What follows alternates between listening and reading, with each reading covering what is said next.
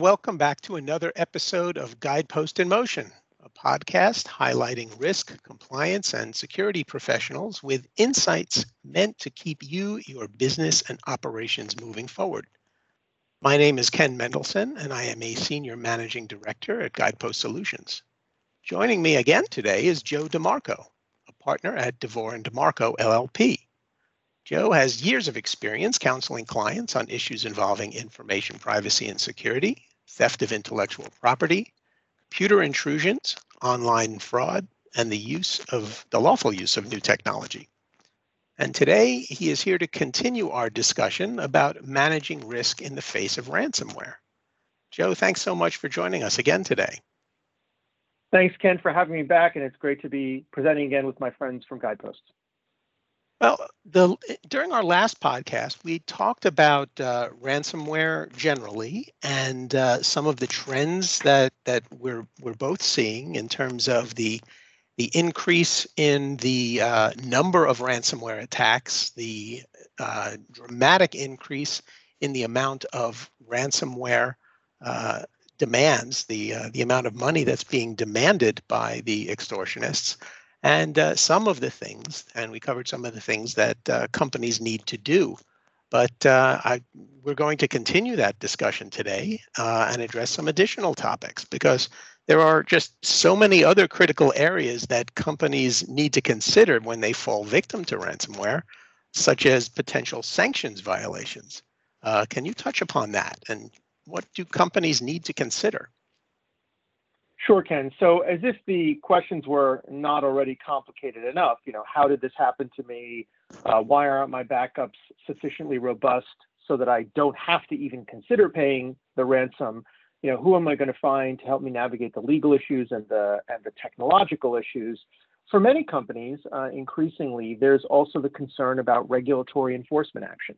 Now, obviously, this is going to be front of mind for listeners that are in highly regulated industries such as finance, insurance, healthcare, defense, et cetera. But bear in mind that really every company that does business in the United States is also regulated by either a state attorney general, which regulates fair and deceptive practices as they relate to dealing with consumers, and data security is one of those fair principles, but also the Federal Trade Commission, which regulates any business that does business across state lines, which, let's face it, are many of the businesses in this country.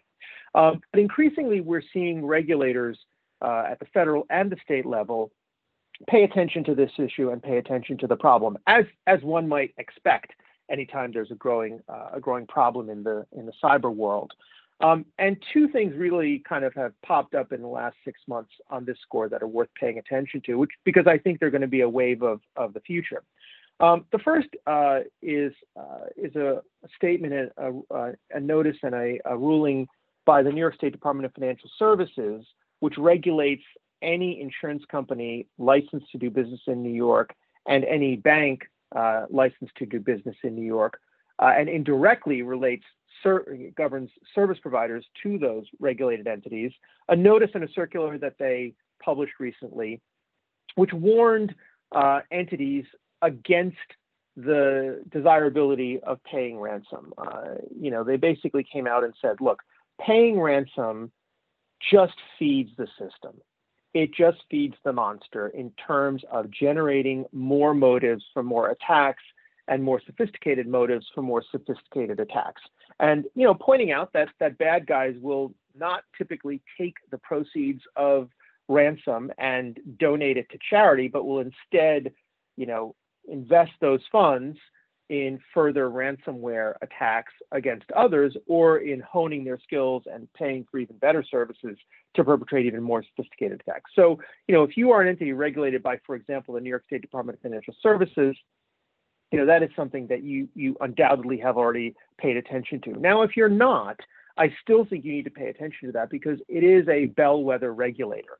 And it would not surprise me at all for other regulators in other states that regulate other businesses in other states of any form, whether those businesses are regulated by the state insurance department or by the state health department, the state educational department, the state corporations department, to publish similar notices and warnings. Now, again, we've yet to see an enforcement action brought by the DFS against an entity for paying ransom in a situation where they arguably shouldn't have, but that is something to pay attention to.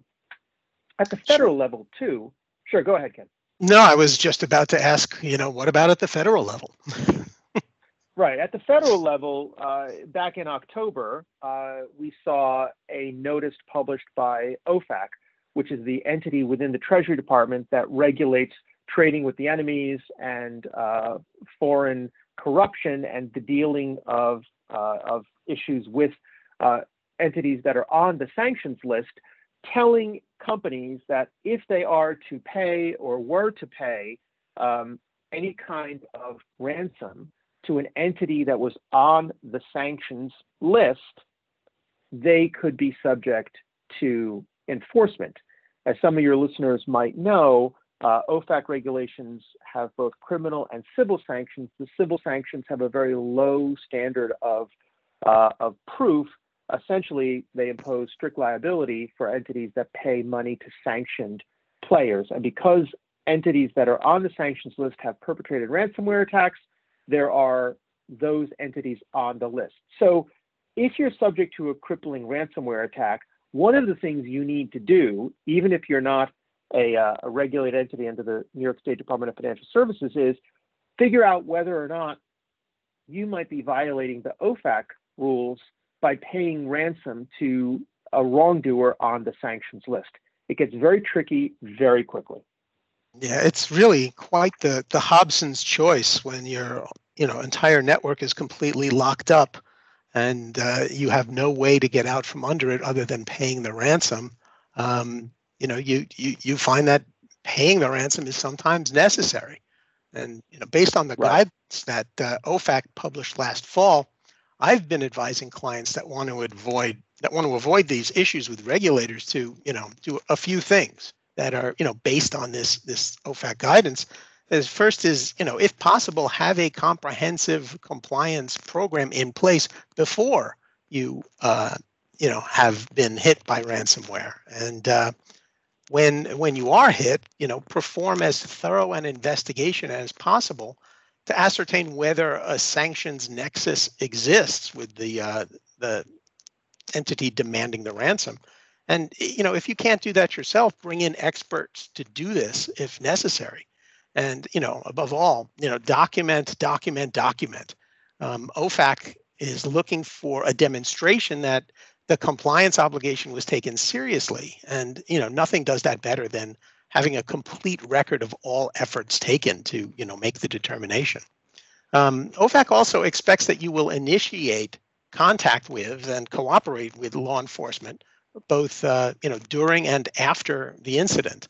And finally, if it's later determined that the payment was made to somebody with a sanctions nexus, certainly make a voluntary self-disclosure to OFAC rather than having them come after you. Ken, you're 100% right. Look, a ransomware attack can be a devastating event for a company. And the last thing you want, trust me, the last thing you want is an OFAC enforcement following along after you've paid the ransom.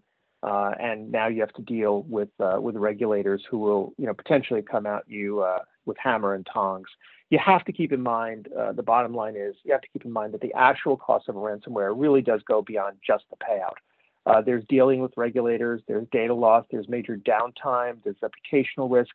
There could be breach notification obligations that you have to customers or counterparties that are contractual in nature. Even if the ransom event never becomes public, you may have contractual obligations to let other business counterparties know that you had this incident, even if it did not affect their data, even if it just affected the systems on which their data was stored. And kind of just one free piece of advice I give to every client when I ever have the opportunity to speak with them about this is to tell them to, have someone go through all of your major contracts with your business counterparties and see if there are any data breach reporting or data incident reporting clauses in those contracts. Because I guarantee you the first time that you want to be doing that review is not when you're in the middle of a ransomware event, right?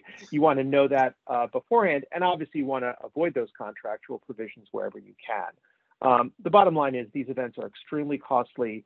But you can. I will, to kind of, leave people with some positive advice.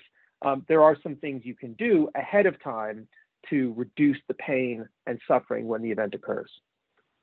Sure. Well, it's certainly apparent that ransomware isn't going away anytime soon, and that companies need to minimize the risk of a ransomware attack even before they've experienced one. Sometimes a company's best defense are their own employees because, one of the principal vectors of attack is, people clicking on objects in emails that they receive, and that's how the extortionists gain the foothold in the network. Absolutely. Train. Your employees are a vulnerability, but they're also your first line of defense. And, I've had the privilege of doing cybersecurity training exercises with Guidepost, and I will tell you that every time we've done them, we've gotten incredibly positive feedback from management and from the employees. They're grateful to us because they understand that the protections and the advice that we've given them will serve them not only in their business operations, but frankly also in their personal life as well. So train for sure. Yeah, I think that's really where the best money is spent is on training, because that's where you get the biggest bang for your buck. So what are some other steps that companies should take? Sure. I also advise companies to have someone do an independent third-party cyber risk assessment or a cyber maturity or a cyber resilience assessment, where you have an outside third party come in, ideally under counsel privilege, experts in systems, security, and data privacy, to look at how it is that you conduct your business operations in terms of safeguarding information and safeguarding systems, and really how your incident response plans measure up to code.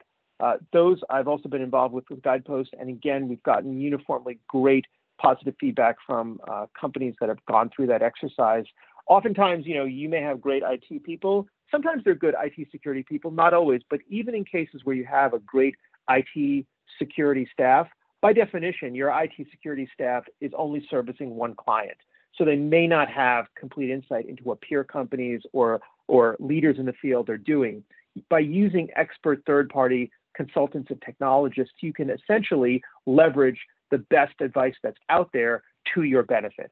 And these analyses and assessments can be done in very scalable fashion. It can be, both a small and light, a medium, or a more robust assessment, depending on what you feel you want. Right. And Joe, I completely agree. It's always good to have a third-party cyber expert look at your systems and conduct a gap analysis. That's just, a best practice, certainly. Absolutely. So I would say, be prepared. Understand that there are experts and resources that are out there, even if you're not a big company. I've worked, as folks at Guidepost have, for small hedge funds, for small individual family offices, even for small manufacturing companies. The advice we give is scalable, it's actionable, it's practical. And I will tell you, in my 22 years of doing this, I've found that the odds of a really bad event happening drop dramatically if you do take some simple steps. Right. Well, Joe, thanks so much for being with us today and for this useful advice. You are truly one of the leaders in this field, and anybody lucky enough to get to work with you is going to, in all likelihood, have a much, much better outcome than if they didn't. So thanks again for joining our podcast today. And thanks to our listening audience for tuning in. For more information on enhancing your company's cybersecurity, or if you need help navigating the compliance issues associated with ransomware, please visit our website at guidepostsolutions.com.